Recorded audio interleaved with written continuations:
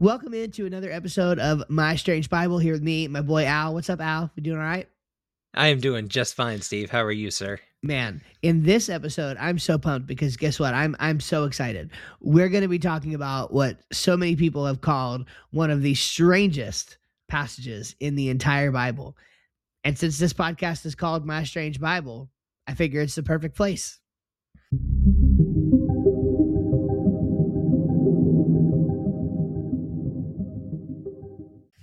I am just as excited for this because I don't really know what the heck we're talking about tonight, Steve. So some background for some people. Steve and I were talking today about what to do for episodes tonight. And Steve said, hey, really excited about a sermon that I did a week or so ago. So he basically said, we're going to do that. And so I'm kind of on for the joyride here. And I will be swept along with everyone listening as well. So Steve, we are in... you captivate our minds here. Well, That's a high charge. This is probably a 2.5 hour long sermon that I had to compress the other Sunday night into about 30 minutes. And Nice. At our church, everyone is very, very patient with me. I'm just a member of our teaching team. I'm not a pastor there. So everybody is really patient with me. And they kind of know me as the lay pastor of theology and apologetics. And so they know whenever I preach or teach that it's time to put the thinking cap on. But it's exciting because I feel like, at our church, there's a lot of people who really hunger for the word and hunger for content.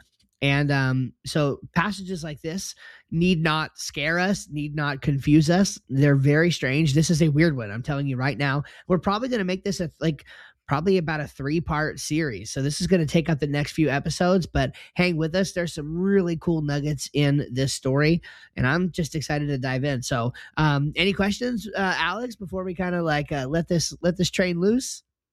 No questions. Let's let it loose. Let's see where it takes us. All right. So here's what I want to do. I want to start out with an excerpt. It's a long excerpt, but I'm going to read it. And it's from a book called The Paradise King. Now, this is a fantastic book that was written by Blaine Eldridge. If you've ever read any of the work of John Eldridge, he's a pastor, I believe, out in the Midwest. He's written a lot of great books like Wild at Heart and Desire, and many others. But Blaine Eldridge is a fantastic writer. He's I think he's an English person, whatever, a scholar of the English language, if you will, or just a languages scholar in general. And so, and you can tell just by the way that his writing is. So what we want to do is sort of, first of all, set up the context for where we're at in the book of Judges. All right. So this excerpt from the book is sort of like an interlude that is meant to take you from Moses and the work that he did to David and the work that he did. So this is sort of bridging the gap between Moses and David. So here we go. Quote, "Then came wartime. The people keened their swords. They made weapons of plowshares. The waters of the Jordan piled up, and Israel entered Canaan. Joshua led them, and the wild lion Caleb was with him. Like a storm, they entered the land. Like a river in spring, they flooded the country. Some towns they burned, others they spared. Swiftly they moved, for time was not on their side. Joshua divided the tribes. He issued his orders. Quickly, they sought out the opponents Yahweh prescribed. Harem, a ban, a thing set apart. That is the term for Joshua's wars. It is not in itself a bloodthirsty word.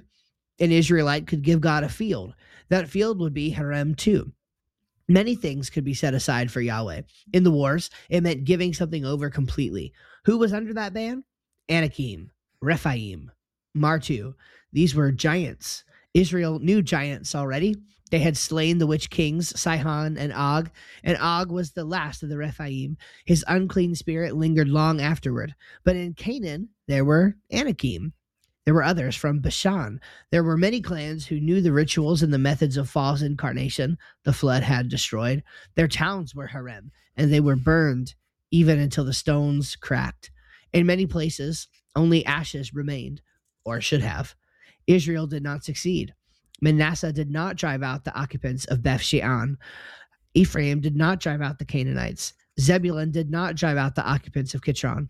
The list is long. Asher, Naphtali, Dan, these also abandoned the work. And so many giants and many priests and many sibilant servants remained. They stayed in Canaan like venomous spores, hiding unclean partnerships, spreading rebellion, whispering to ghosts, spirits. Their masters also remained, in hiding at first, but in daylight afterward. Oh, it seemed hopeful for a while. At Bethel, they set up the tabernacle. The angel of the Lord, who had led them from Egypt, was often seen. Visions were not rare. Joshua made war with the Shadu chieftains a long time. He crossed the Jordan and took the land and split it up and served the Lord. Even so, before he died, he knew disaster was coming. When he set up an altar, he saw this. He renewed the covenant, and yet he could tell. Choose today, he said, who you will serve.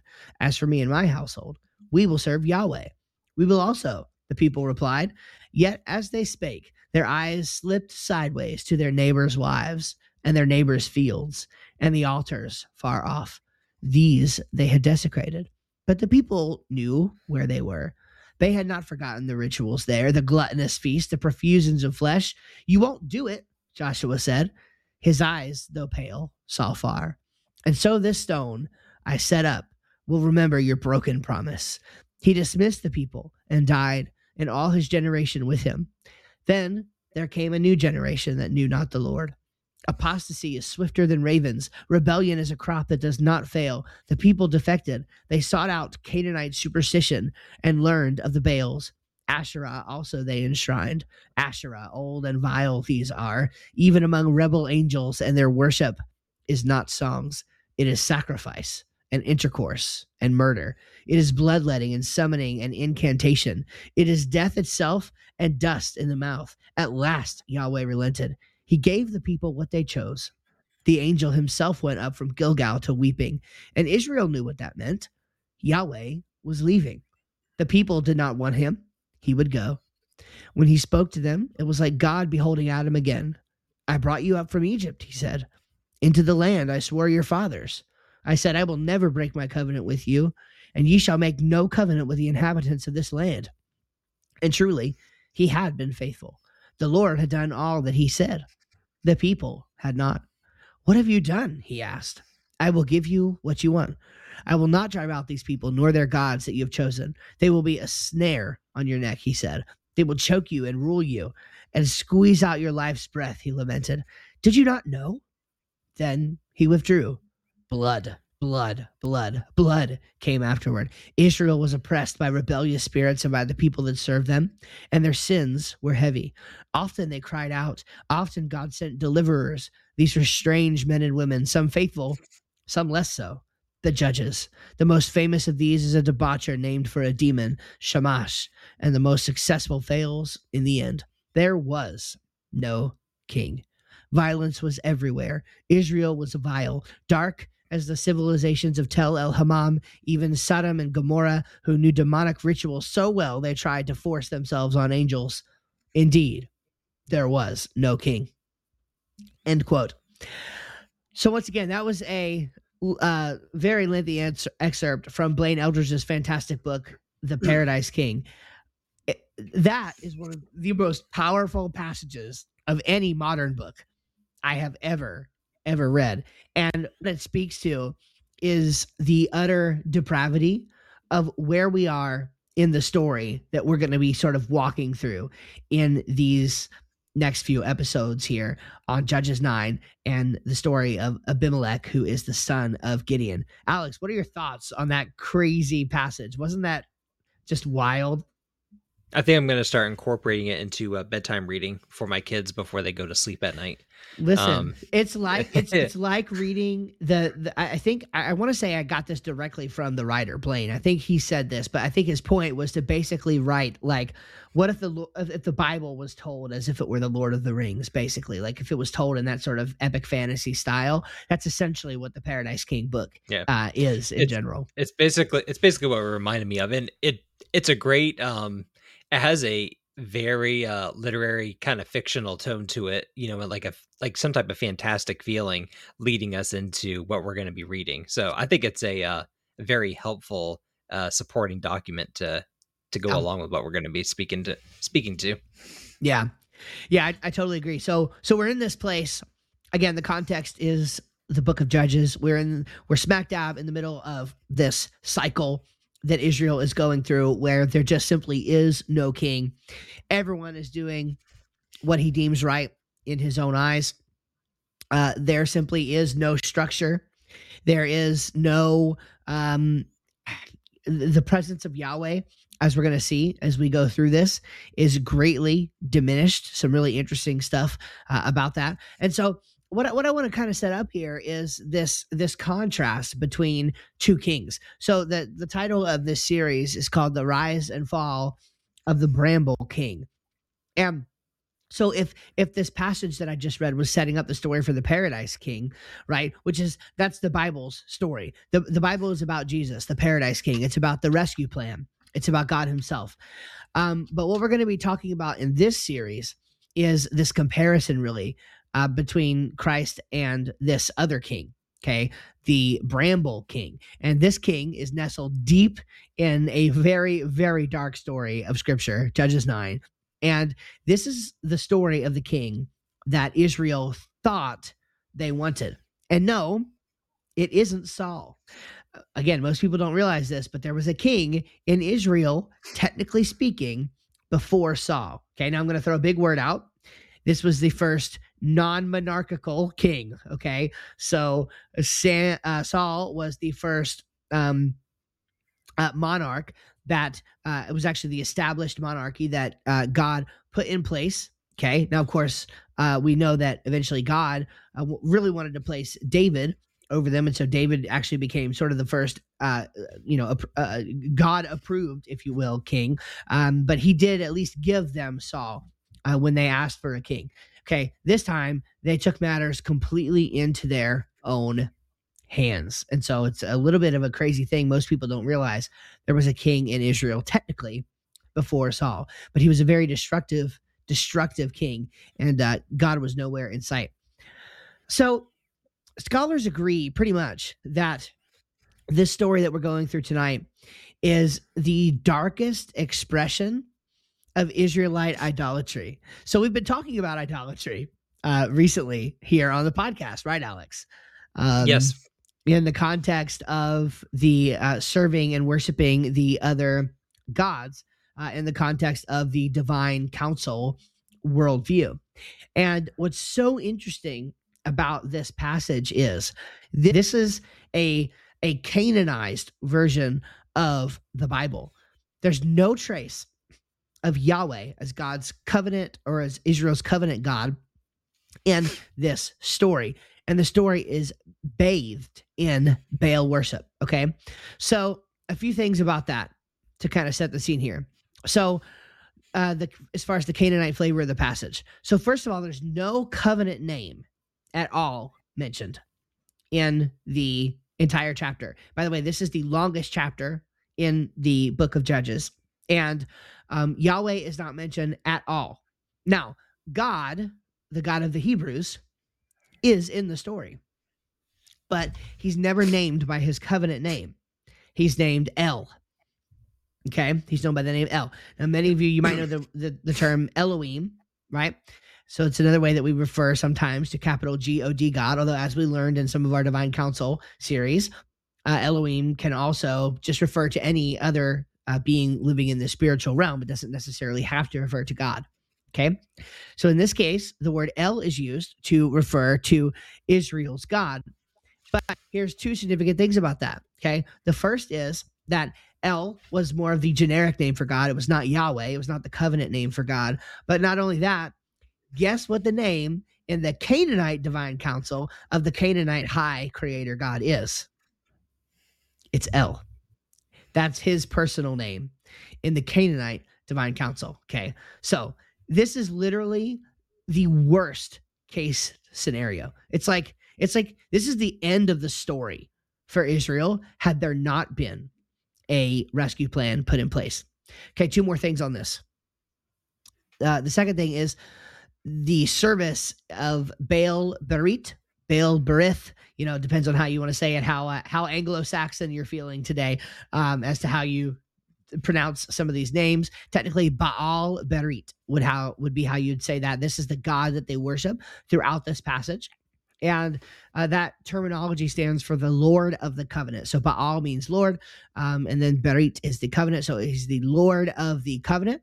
Some people so again, Baal, there was multiple Baals, right? There was multiple forms and expressions of Baal. And so one Baal was the Baal of the covenant, Lord of the covenant, Baal Berit.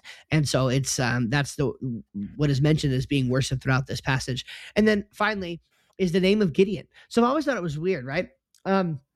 Why, as we read through the Bible, does Gideon sometimes get called like the way that it was always pronounced growing up in the churches I've been in was Jerubbaal. Okay, it would technically be that's the funnest name to say. I just love saying the name, right? So I'm gonna probably go with Jerubbaal because it's what I'm used to, even though it sounds a little ridiculous. But the way that you would have said that in Hebrew is Yeru Baal. Okay, Yeru Baal, and it basically means let him contend with Baal. Okay, so Gideon's father, who was a Baal worshiper, named Gideon this, or changed his name to that when Gideon destroyed his father's Baal idol. Okay, and so let him contend with Baal is what that name Yerubbaal actually means. And so notice that as we go through this story, that Alex is going to has graciously volunteered to do the scripture reading on this time around. You're going to see the name of Gideon, but it's not Gideon, it's Yerubbaal. And again, it's another expression of the Canaanite flavor of the passage. So I've thrown a lot at you. We're gonna got one or two more things by way of sort of introduction before we move in here. But what are you thinking so far? I'm thinking that we're in for a lot of fun names, and we're in for a very dark story. And I like a good dark story. Just setting aside what applications that we can get from this and the story into it. It's always intrigued me getting into darker side of human actions, emotions, and the way of thinking, just to kind of see that total depravity side of human beings. So, Mm-hmm. and Yeah. this is, I'm not gonna lie, this is one story that I've always looked over before. That's kind of the name of the game, it seems, for us, just looking over things that don't really make sense. You never think about Israel having a king beforehand. And now I know obviously it's not kind of what we think about. It didn't happen in the way that Saul was officially ordained the king by God himself, but it's just you just never think about this story. No, it's true. And this is a really, really great example. And I feel like we just need to keep pointing this out, but it's why this podcast exists. It's an easy story to look over, right? And here's the thing. All of the stuff that we're going to talk about that, like like even just this past Sunday at church, I was still getting comments from people about this message, not because I'm great or anything like that, but because of what we're going to see as we go through this is so like radical. To us it's radical, to us it's nerdy. For people in my church, it was like, oh, I'm sure glad we have Steve to do the nerdy work of like studying this stuff, because I'm never going to do it.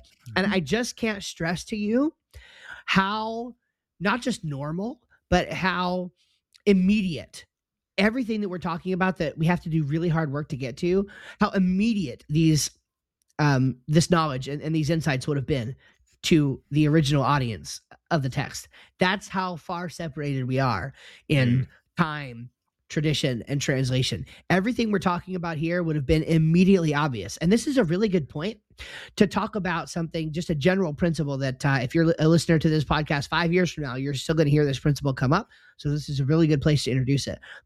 It's the literal versus the literary side. Okay. So a couple things about this. A great example is what I opened with, reading that passage from Blaine Eldridge, talking about the story from Moses to David. And I didn't finish it. I purposely withheld that. At the end of the series, I'm going to go in and finish that excerpt to kind of show you something.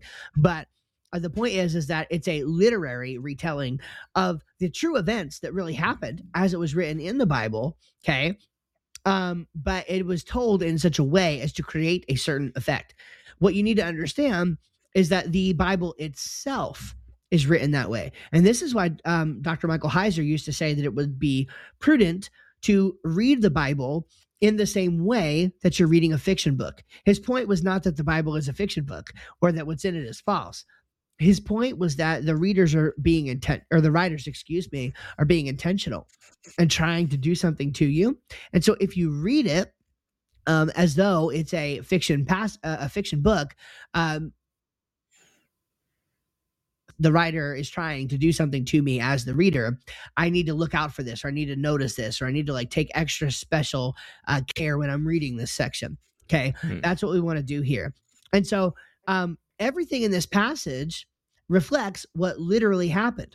Okay. But the way the story is told literarily is for the purpose of capturing how dark Israel was. Okay. So, in other words, God is still mentioned, but he's mentioned by his name, by the generic name El, and he's mentioned polemically as kind of a shot against the Canaanites by assuming the name of the Canaanite high god in his council. Okay, again, Gideon.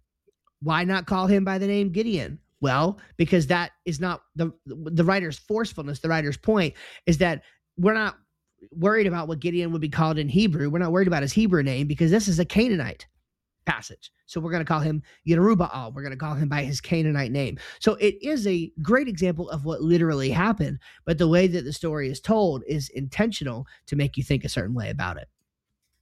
Yeah, all interesting things, Steve. All right, so here we go. I don't want to bury the lead anymore. So this is just for the practical application, because again, the point of this podcast is to talk about the nerdy stuff, but you know, there are some pastoral and practical points here to take away with you as well. So if you're listening and if you want to take notes, you can write this stuff down now so you don't forget it, or you can come back to it later. But here's 3 things. I'll give you the message in 3 quick bullet points, okay? Number 1 is that idolatry is the root of all sin, okay? Idolatry is the root of all sin. I thought this was interesting. That's a good one. Yeah. Why do we say that though? Like, okay, idolatry. What is idolatry? Idolatry is ultimately the substitution, of anything for God, right? Ultimately, yes. For the ancients, it was literally a worship of another god, right? And in this, we see these gods mentioned in this passage, okay, as one example.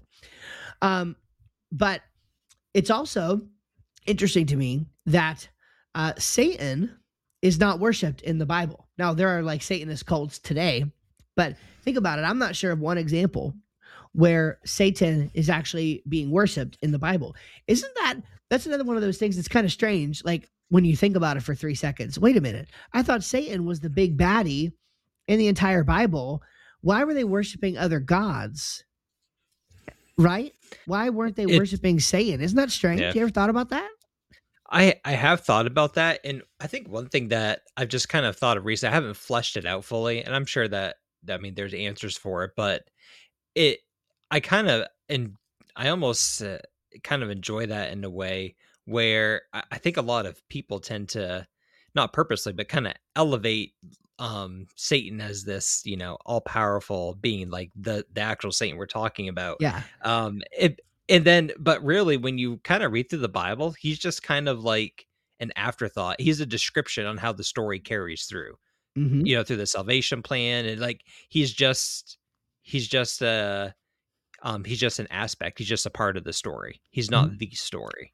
And so when you're thinking about it in that light, it makes more sense why you don't see more of him, or he's like frequently, at every single chapter. He's not the antagonist of the story. Honestly, the antagonist of the story is us as humans, and Yeah. it's being separated from Christ. So anyway, that's kind of my long answer to And your yet we're the question. ones being redeemed, which is just part of what makes the Yeah. gospel Yeah. so beautiful. But here's why I can say this then. Like, okay, Satan isn't worshipped in the Bible. Idolatry is the root of all sin. Well, this is why Satan is actually not very focused. Like, yes, Satan is very prideful, of course, but Satan is not focused on you drawing your attention to him. Satan wins if you get your attention on anything Mm. that isn't God.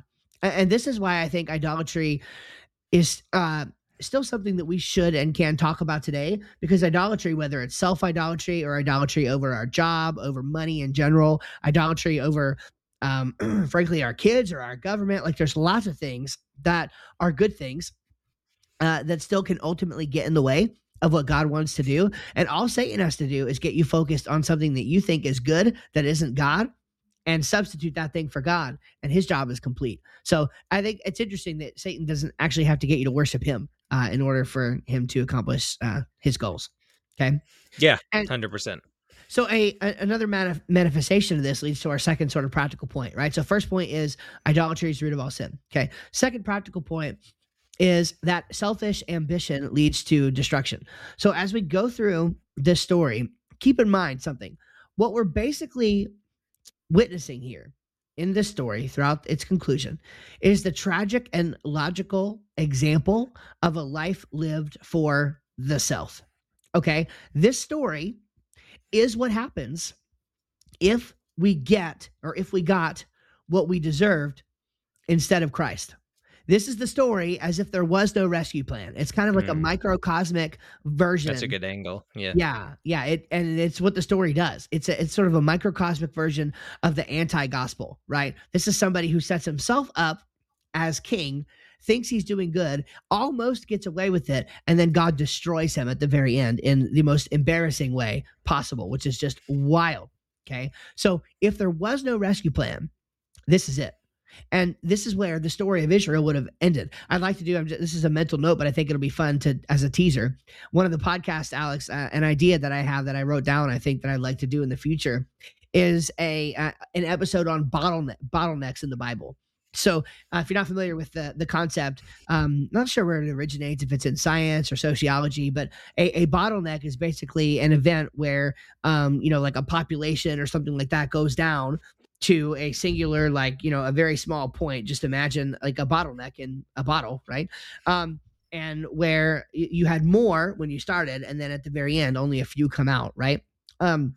So there are these bottlenecks in scripture where literally, like, had God not intervened, the story would have ended there. The flood is an example, right? The flood was a literal population bottleneck that without God's providence and sovereignty, the story wouldn't have continued. The supernatural creation of Israel as a people was a bottleneck. And this story, I believe it's a little bit of a less obvious one, but I believe this story is a bottleneck. If there was no Mm. rescue plan in place, this story shows exactly what would have happened if Israel had fully integrated into Canaanite theology and cultural practice and never had come out the other side. Isn't that crazy? This is the story would have ended here. That's really It sobering to makes think about. makes you wonder when you think about kind of like modern day, if everyone just gave up, like what the story would look like if the Bible was written today. What would it look like if Americans just dumped God 100%? Hmm. What would we trade for that, and what would it look like? Correct.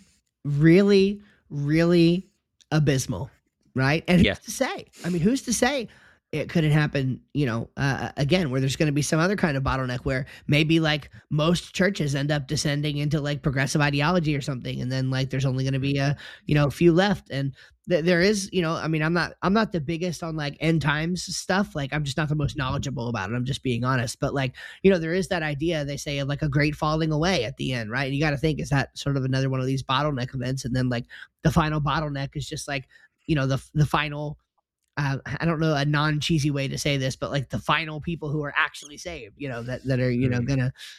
gonna end up, with Christ. So who knows what is to come? All I know is that when you live for the selfish ambition, like Abimelech is actually going to put on display here for us, is what leads to destruction, and it will be so obvious as to not be able to miss it in this passage. Mm. Okay.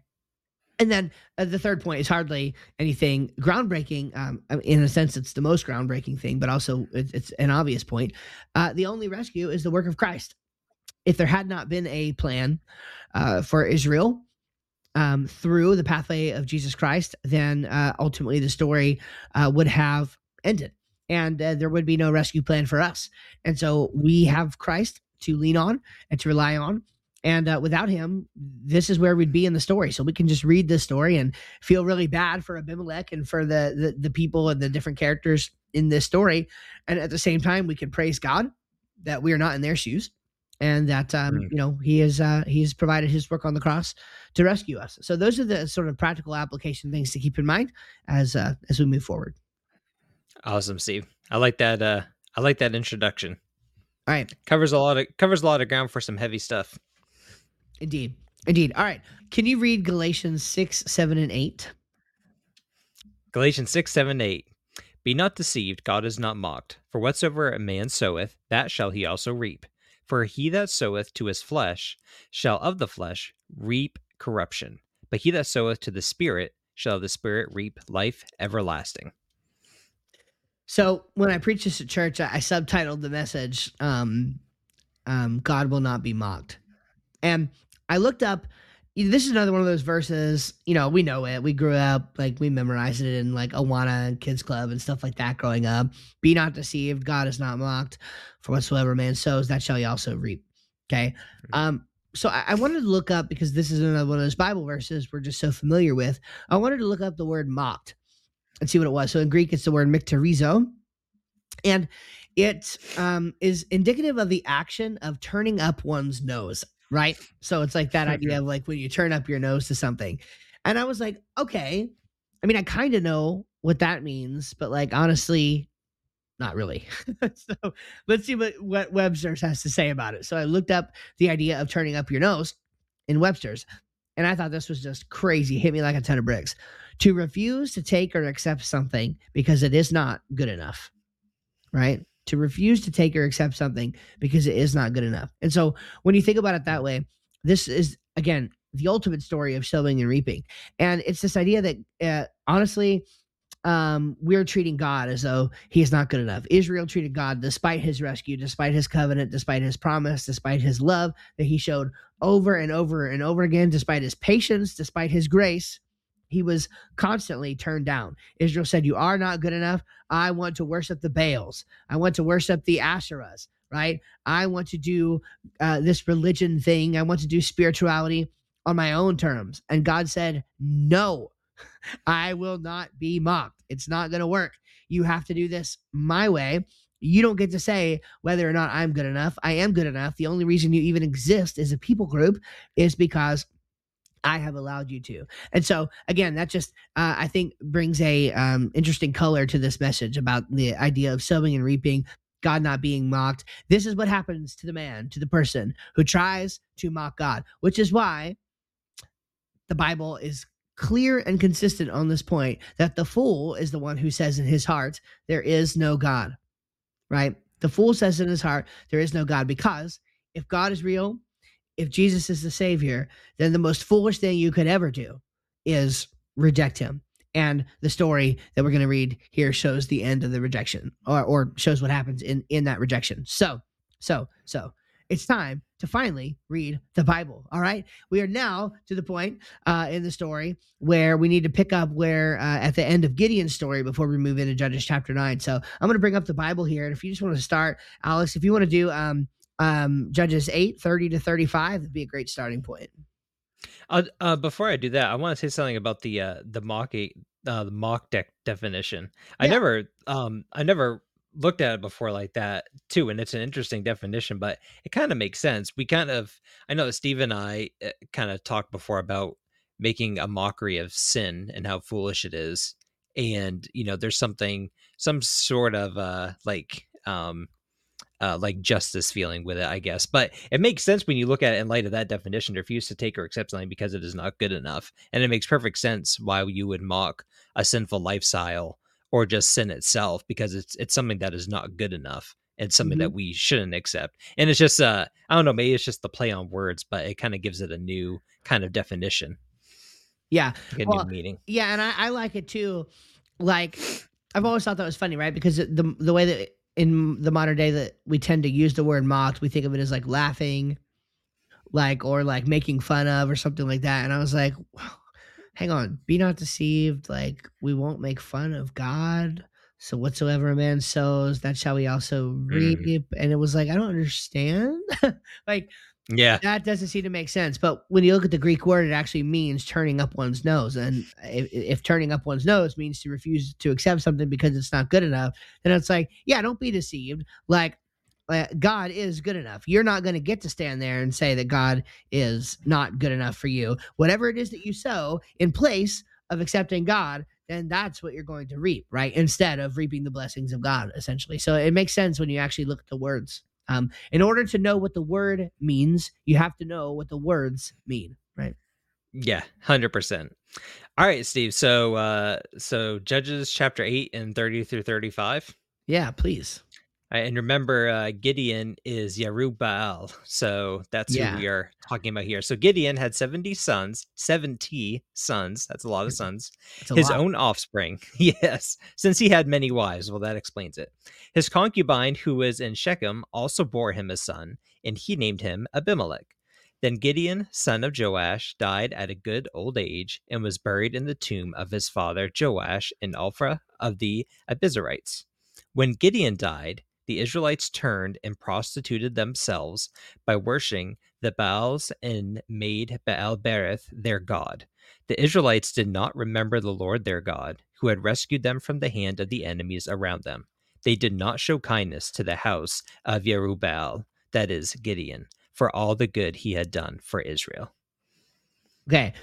Right. So this is the end of Gideon's story. Gideon's story is a man, just an interesting one, multi-layered, goes through a few chapters, really starts out on a high note, right? I mean, Gideon is doing a great work for the Lord. He's a little, doesn't have very much confidence, and he's like, all right, God, well, let's make sure that you're telling the truth here. So I'm going to ask it to rain, but you don't need to get any on the fleece. And God does that. And he's like, no, it's not really good enough. So how about you make it rain only on the fleece, right? And nowhere else. And Right. God's like, all right, fine, whatever, right? So much bad theology on decision making as a result of that passage. Oh, just put out a fleece. Well, Oh my goodness. that's Yes. not how it works. But that's a different discussion. Okay. But it's not how you start, it's how you finish, right? And in the case of Gideon, unfortunately, he did not finish well. So in in Judges chapter 7 and chapter 8, you have this sort of scenario that's kind of a weird story. The details are kind of hard for me to retell. It has to do with like bread and some other weird stuff. But basically, again, Gideon is, he delivered Israel through the hand of God from the Midianites, and Israel held him in high esteem for that. And they're like, "Hey, Gideon, we'd like to make you our king." And Gideon's like, "Well, here's the thing, guys. Thanks, but I don't really want to be your king. I'll tell you what, though. If you want to bring me like your gold and your jewelry and all this, I wouldn't mind that. And so I'll just make this golden ephod and. So what's the point? The point is Gideon wanted to live like a king, right? He wanted the people to applaud him for his efforts. He wanted him to bring their gold and their silver and their jewelry and all of that stuff. But he didn't want the responsibilities of being a king. And you can go back and read that and kind of see all that happen in verse 22 and following of chapter 8. Go read that on your own sometime. But he didn't want to be a king. He just wanted to live like one. I thought the 70 sons thing is interesting for a couple reasons. Number one, boy, I thought I had it bad with I thought you did too, Steve. 3 sons and 1 wife. Gideon had 70 sons and many wives. It doesn't even tell us how many. It just said he had many wives. The too many to count. When it says many wives, there's too many to list. That's exactly right. It's like if you go to a website and they don't have a price available, it says call for quote. It's too expensive, right? Yes, So they just absolutely. they couldn't even give us a number of how many wives he had, and he had 70 sons. And then of course he also had a concubine with which he had another son. Now, this there's an interesting connection here. So the number 70 comes up quite a bit in the Bible, like many times. And so this is one of those ancient numbers that was probably what we call a royalized number. One reason why it's really significant in this passage, though, is because Baal also had 70 sons or 70 offspring. Okay. And so you have this interesting association going on where Gideon, the would be king, had the same number of sons as Baal in Canaanite mythology, that they are within, in the midst of these people, and getting ready to, to essentially start worshiping one of the Baals. And so the likelihood that Gideon and Baal literally each had 70 sons is probably not very likely. So this is an example of what we think is basically a royalized number, okay? And significant here because of the Canaanite connections. And again, going back to the inerrancy thing, I guess there are some who would want to take this path, but in my view, this does not mean that the Bible is in error. What if Gideon had 73 sons? It's very possible that Gideon had 73 sons, and the Bible was essentially summarizing and royalizing this number 70 for the literary purpose of making it match with the offspring of Baal. Okay, so it's again, it'd be so easy for a skeptic to point at the Bible and see what's the likelihood that they both had 70. See, the Bible is wrong, it's making it up, and it's a lie. That's not how ancient writing worked. Again, there's the literal piece of it that happened, and then there is the royalizing that happened. Now, so to me, or I should have contrasted the literal thing that happened and then the literary style of how it's told. Now, I don't think this would mean that like Gideon actually had like 5 sons, right? But it's using the term 70 to match, because that's not consistent with the rest of the story. Because again, the story kind of goes on to tell about how all these other sons have been slaughtered. So it's not as though that we can just say it's anything. This is where, in my opinion, the person who is trying to press too hard for the inerrancy case is going to struggle, right? Because it's like okay, it's not. Or maybe I should say press too hard to say that the Bible is errant, because it's not like, okay, if he didn't have 70, therefore he had 5, and it's like way off. Like in my opinion, I'm pretty sure it would be accurate to say that the numbers were close, right? So maybe he had 65 sons or 73 sons or something like that, and it's rounded to 70 for that purpose. Does that make sense? Am I Well, making sense? well, I think one of the, like what you said, whether it's 70, 75, even like 58, 62, whatever it is. I mean, it says in verse 30, Gideon had 70 sons, his own offspring, since he had many wives. And so it just, no matter Yep. what, like if it wouldn't have been for the wives, then maybe someone can make an argument for that. But it's saying like, hey, this guy had a lot of kids. He had a lot of wives. Mm-hmm. Yeah, exactly right. And this is why, Steve, you and I need to come up with our own definition of inerrancy Exactly. I'm still convinced. for the whole world to adopt. Yeah, that's unlikely. Just to put it lightly. Yeah. Okay, so here's something else. So again, at the very next a part of, well, actually, so in verse 31 we see that his concubine who was in Shechem, and I'll just pull up the Bible here again. Verse 31, you see there it says his concubine who was in Shechem also bore him a son and named him Abimelech. Okay, so Abimelech is 2 pretty common words in Hebrew put together, and they are fascinating words. So Abimelech, first you have Abba, right, which is father, and then you have Melech, which is king. So Gideon, who did not want to be a king but wanted to live like a king, Yeah. literally named his son, "My father is king." Isn't that wild? Yep. Yep. Yep. My father is king. And so again, you see, it's like that verse that says like, be sure your sin will find you out, right? I'm not exactly sure what that means. It's kind of a weirdly phrased thing. I'd want to maybe look at it in a couple other versions too. But like, it seems like this idea, which I think is correct. Like I've heard Sean McDowell talk about it like a beach ball. It's like, you're whether you're hiding your sin or whether like whatever it is, you're hiding like your knowledge of God, even if you deny that God exists or whatever. But like every time you say "I love you" to your son, like you're acknowledging that you have this feeling called love that is not just a random mixing of chemicals bouncing around, but it's actually an emotional feeling by 2 rational beings that wouldn't be able to experience love if not for God. It's like when it's like you got a beach ball and you're playing in the ocean and you keep pushing the beach ball down, but then the beach ball keeps splashing up, right? Because you can't actually suppress the beach ball down. And so that's what I kind of see going on here, right? Is like, yeah, he says he doesn't want to be a king, but he literally names his son, "My father is king." So like, there's the expression of it right there. Like it always comes out, your true motives, your true intent, and what that actually breeds. Yeah, it's a weird it's, I picture that Gideon was a it just sounds like an annoying guy to be around.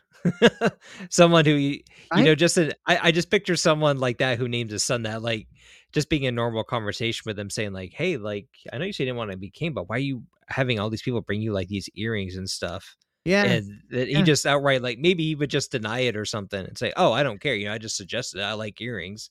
But, like, isn't Yeah. that kind of a stretch? "No, I just like earrings." Like, "Okay, okay, Yeah. Gideon." Right, right. He's a little whiny too, right? Like Yeah. with the whole fleece thing, and then like he's having a conversation with his dad, and like he destroys his dad's like Baal statue, and he's kind of like I don't know, he's kind of insecure, kind of flies off the handle, kind of like a little needy and a little whiny. And interesting. Yeah. Somewhere out there, if you listen closely, you can hear Gideon complaining that the streets of gold are not quite as golden as what he hoped they would be. Oh, that's hilarious. And if he's like so many enlightened expositors of the Bible, he's determined that there actually weren't streets of gold at all. It was just a symbol or something. So Yes, anyway, yes, mm, interesting. yes. He Yeah. he is So arguing that point now. indeed, indeed. So we are about to move on, but the last thing I want to say, kind of about this first section, which by the way, I didn't even tell you the name of sort of this section or first point that I kind of outlined here, but I called this the Scourge of Idolatry, and I am a Baptist, so these are all alliterated. So I did that for y'all's benefit, but yeah, this is sort of the Scourge of Idolatry, right? So we sort of see here, and we're not even into chapter 9 yet. We're getting ready to go there, but you sort of see here that like the problems that idolatry is what has caused this epic sort of descent into chaos, right? And so the descent into chaos sort of begins with Gideon, and it's going to move further here into the story of Abimelech. And you can see, again, Gideon's pride on display. You can see the connections with Baal and the Canaanites. And let me tell you, the story gets a lot worse from here. So I just wanted to point out that the idolatry that we see in this passage, right?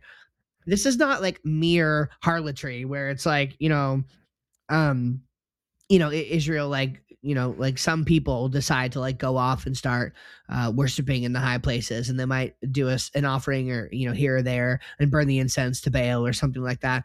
This is a displacement, and we see this in the language that's used. This whole passage reflects an entire displacement of Yahweh as their covenant God, which is like, again, when you understand, if you're just reading the words and skimming over it in your Bible study, and you read the words, Baal Barit or Baal Berith, like whatever, I'm sure that was just another Baal figure, whatever.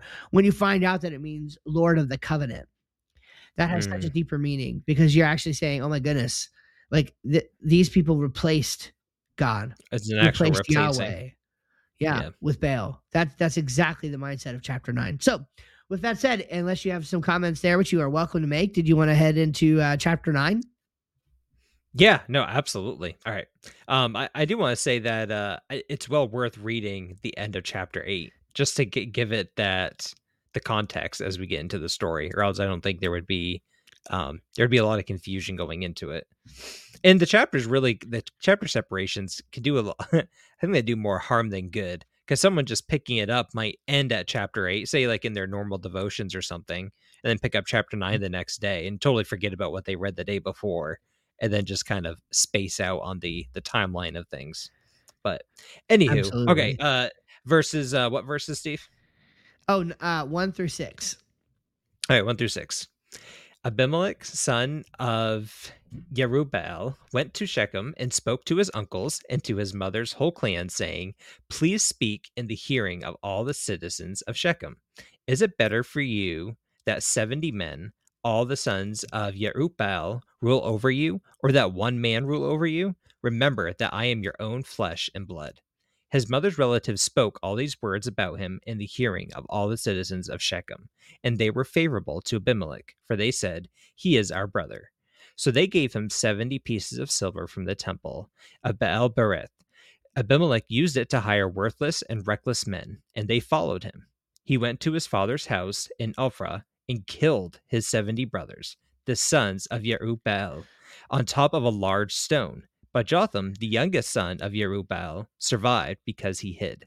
Then all the citizens of Shechem and of Beth Millo gathered together and proceeded to make Abimelech king at the oak of the pillar in Shechem. Okay. So Abimelech goes to his father's or his mother's family and says, "All right, look, here's the deal. Like, there's a lot of us, okay? And listen, dad didn't want to be king, but 70 sons, like, there's going to be some fights for the throne. So here's the deal, people of Shechem. Do you want me, who is your kin, your family, to be ruling over you?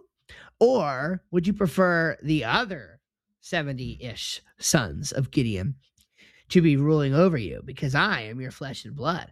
Do you want one man to rule over you or all the other men of Yerubbaal to rule over you?" And they're like, "Well, after all, he is our brother. I mean, he's kind of got a point, you know?"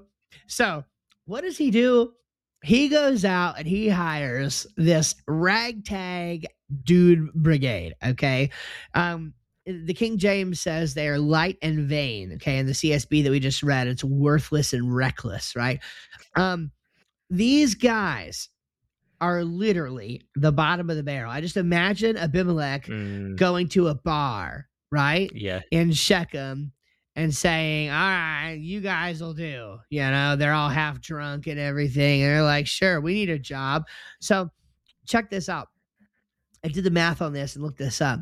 The amount of money that these guys got. Now, remember, what they were being contracted for, they ended up, serving Abimelech in his quote unquote kingdom. But the first mission, their first job, was to go slay the sons of Jerubbaal. Okay. And so they were going to go to kill his 70 brothers in Ophrah. And he needed this ragtag dude brigade to go help him. So I did the math on this. The amount of money that he got from the temple of Baal Berit to actually be able to do this and hire these people was about $617. Okay. So, and even an adult male slave was worth like 50 shekels. He paid them like basically 1 shekel, like barely 1 shekel each. And like they had to go each kill. So they each got like, about a shekel to go kill one of Abimelech's brothers. So $617. These guys were like super cheap, bottom of the barrel, even paid less than an adult male slave, which is kind of interesting and sort of ridiculous. So right. So what happens is he hires these worthless and reckless men, which I think is just really funny. He hires them with illegitimate resources, right? Like he gets the money from the temple of the god that they're now serving, right? Their new covenant god. He goes to that place to get the money from his temple to go and to kill the other sons of Gideon. And so I think there's an interesting lesson there. The ends don't always justify the means, sort of thing. Like, it just because you want to go do a good thing doesn't mean that you borrow money from, and it's not a good thing, by the way. Like, it's not a good thing he did. But the point is that you shouldn't do it anyway, right? It's just a bad idea. One connection here that's sort of interesting. If you look at verse 6, it says, then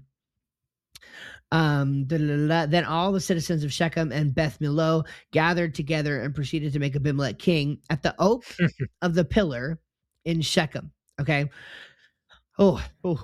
Just really, really tragic. Okay. Super tragic irony here. So this pillar is the same place that they crowned him king, was the same place where Joshua in Joshua chapter 24 made a covenant with the people that they would never go off and worship other gods, and instead would worship Yahweh. So again, I'll just read this, Joshua 24.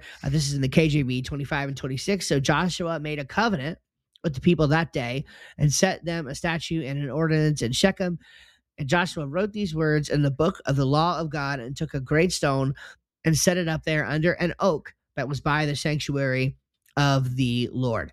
So it's the same place where Joshua made a covenant with the people and wrote it in the book of the law of God that they were going to worship and serve Yahweh. They would not go a whoring after other gods. They would certainly not trade their covenant God for another covenant God. And what's happening here? Abimelech, the false king, is using the money from the temple of the covenant God to go kill the sons of Gideon.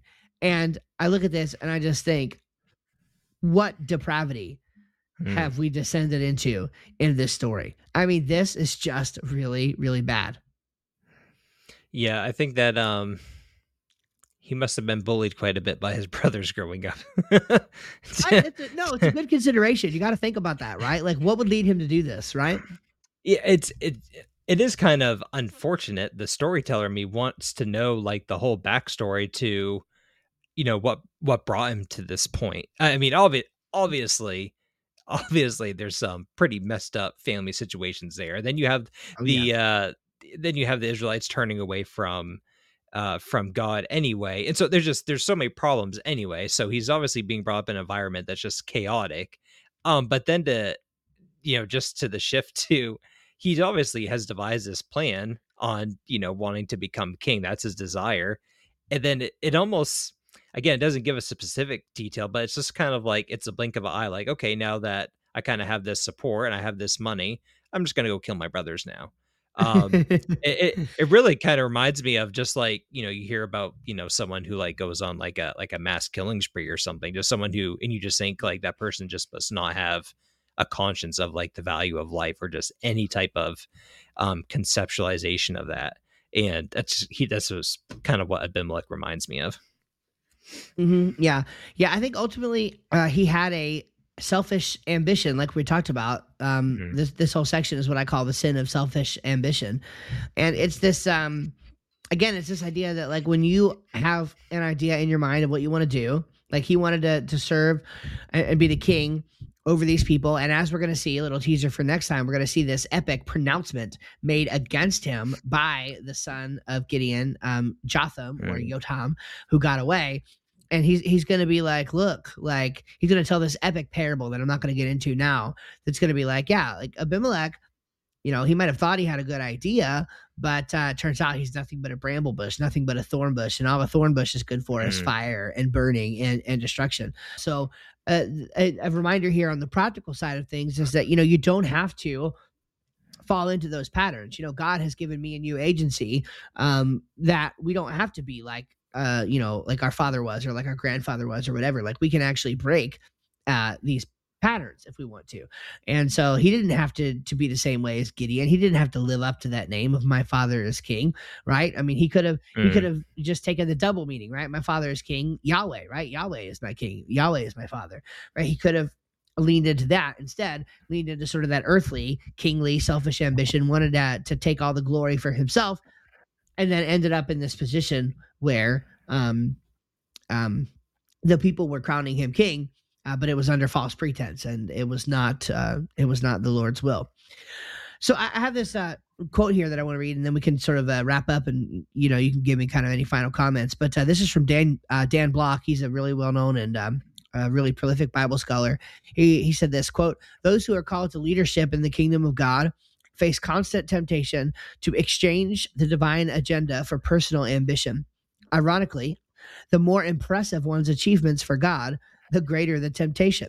Having won Mm. deliverance for his people with a spectacular victory over the Midianites, Gideon began to act like it had all been achieved with the sword of Gideon rather than the sword of the Lord.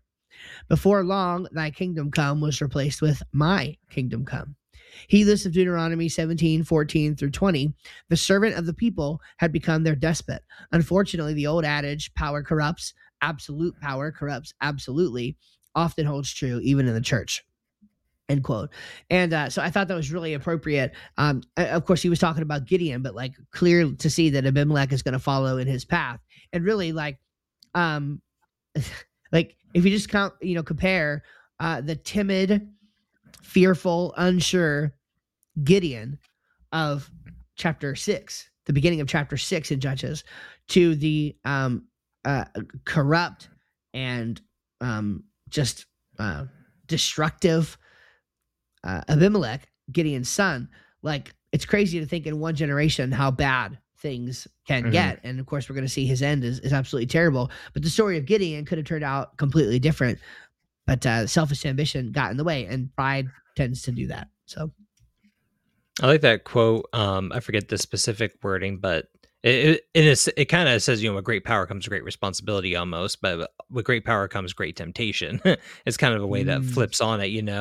And I think you and I have talked about this before, Steve. I don't know why it just popped in my head, but I think about like preachers today, not even necessarily what I would say like famous ones, but just any kind of preacher who has a wide audience, whether it's a large church or goes and speaks around a lot. And you and I always kind of have a pet peeve of seeing people ask preachers to like sign their Bible. And I don't know why, mm-hmm. but I just kind of thought like, does that, do you think that would help or hinder the person signing the Bible? Like it just Yep. someone's already in that position where maybe they're a great speaker, eloquent, and just they're naturally liked. And maybe they don't necessarily struggle with, like pridefulness or anything like that. But I would just think that anyway, that's just that's just one very specific, aspect example of it, but Yeah. I could just see how being in that type of position, even if your heart is right and you want to do the right thing, it could be very easy to get comfortable and cozy with a position like that, where people like you, you feel like you're doing good work, and then you get sucked into temptation quite quickly. That is literally like the most fantastic point. Like I remember growing up thinking, yeah, I mean, it was normal at the time, but like as I sort of, Yeah. started to grow out of it a little bit, I was like, it's kind of weird that like I have these pastors like with all their signatures in my Bible, and like I used to like idolize them, and I'm just like, well, that seems wrong. Like that wasn't good, Seems odd.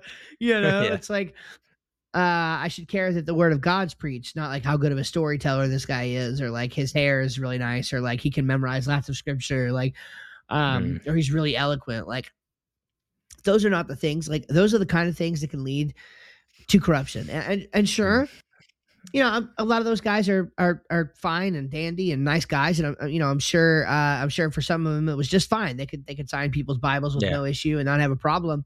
For others, I guarantee you it went through their heads. Right, Mm, the man of God is somebody special. He's up on a pedestal, and he's going to sign the back of my Bible, and I think that's not that's not how the Lord sort of intends for it to be. Um, and so I think, yeah, for real, in the church, we see lots of temptation and struggle and corruption of power when one person becomes, starts to think of themselves higher than they ought to.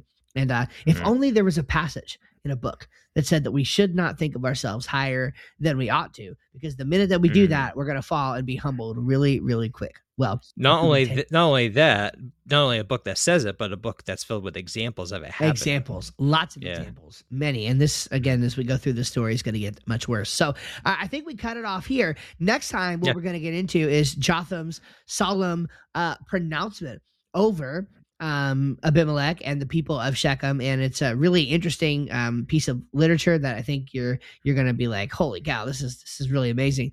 But it's sad, but also cool, and I'm glad God put it in the Bible for us to learn and discover. So, any final comments, Alex? No, I just want to thank you for bringing this topic up and bringing it to light.